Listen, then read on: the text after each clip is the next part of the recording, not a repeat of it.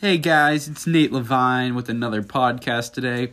We are going to be interviewing Catherine Levine, a college student. She attends Endicott College. Hello, Catherine. Hello, Nate. Okay, so first question all the listeners wanted to know. How is college life? Is it different from high school life? In what ways?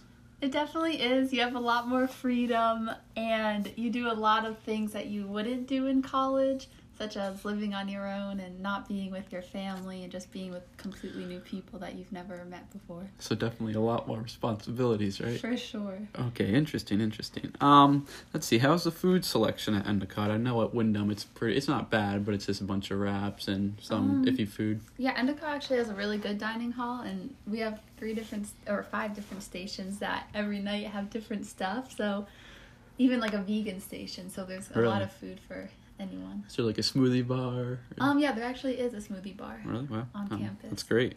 Let's see, what's probably the craziest story you've ever encountered at Endicott?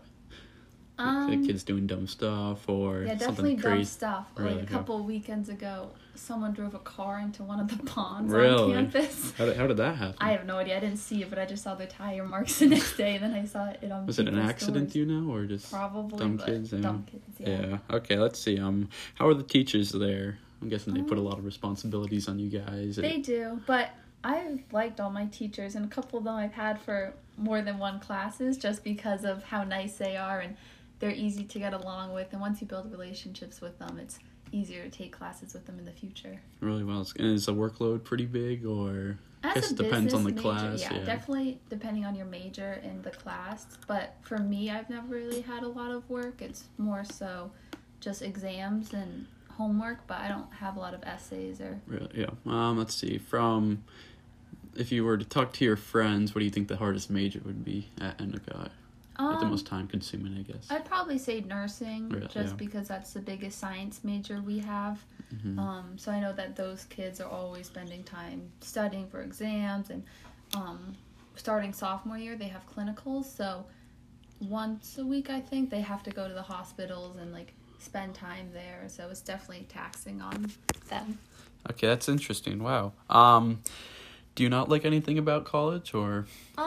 Just for Endicott, I think it's kind of a small school, so it's hard to really have a lot to do on the weekends other than going out. That's probably a lot of money, though, trying to go out every time. It is. So, I mean, if you're in school, like in the city, you'd probably be spending a lot more money. Mm-hmm. But, yeah, there's not a lot of different people either. Everyone's kind of the same, so.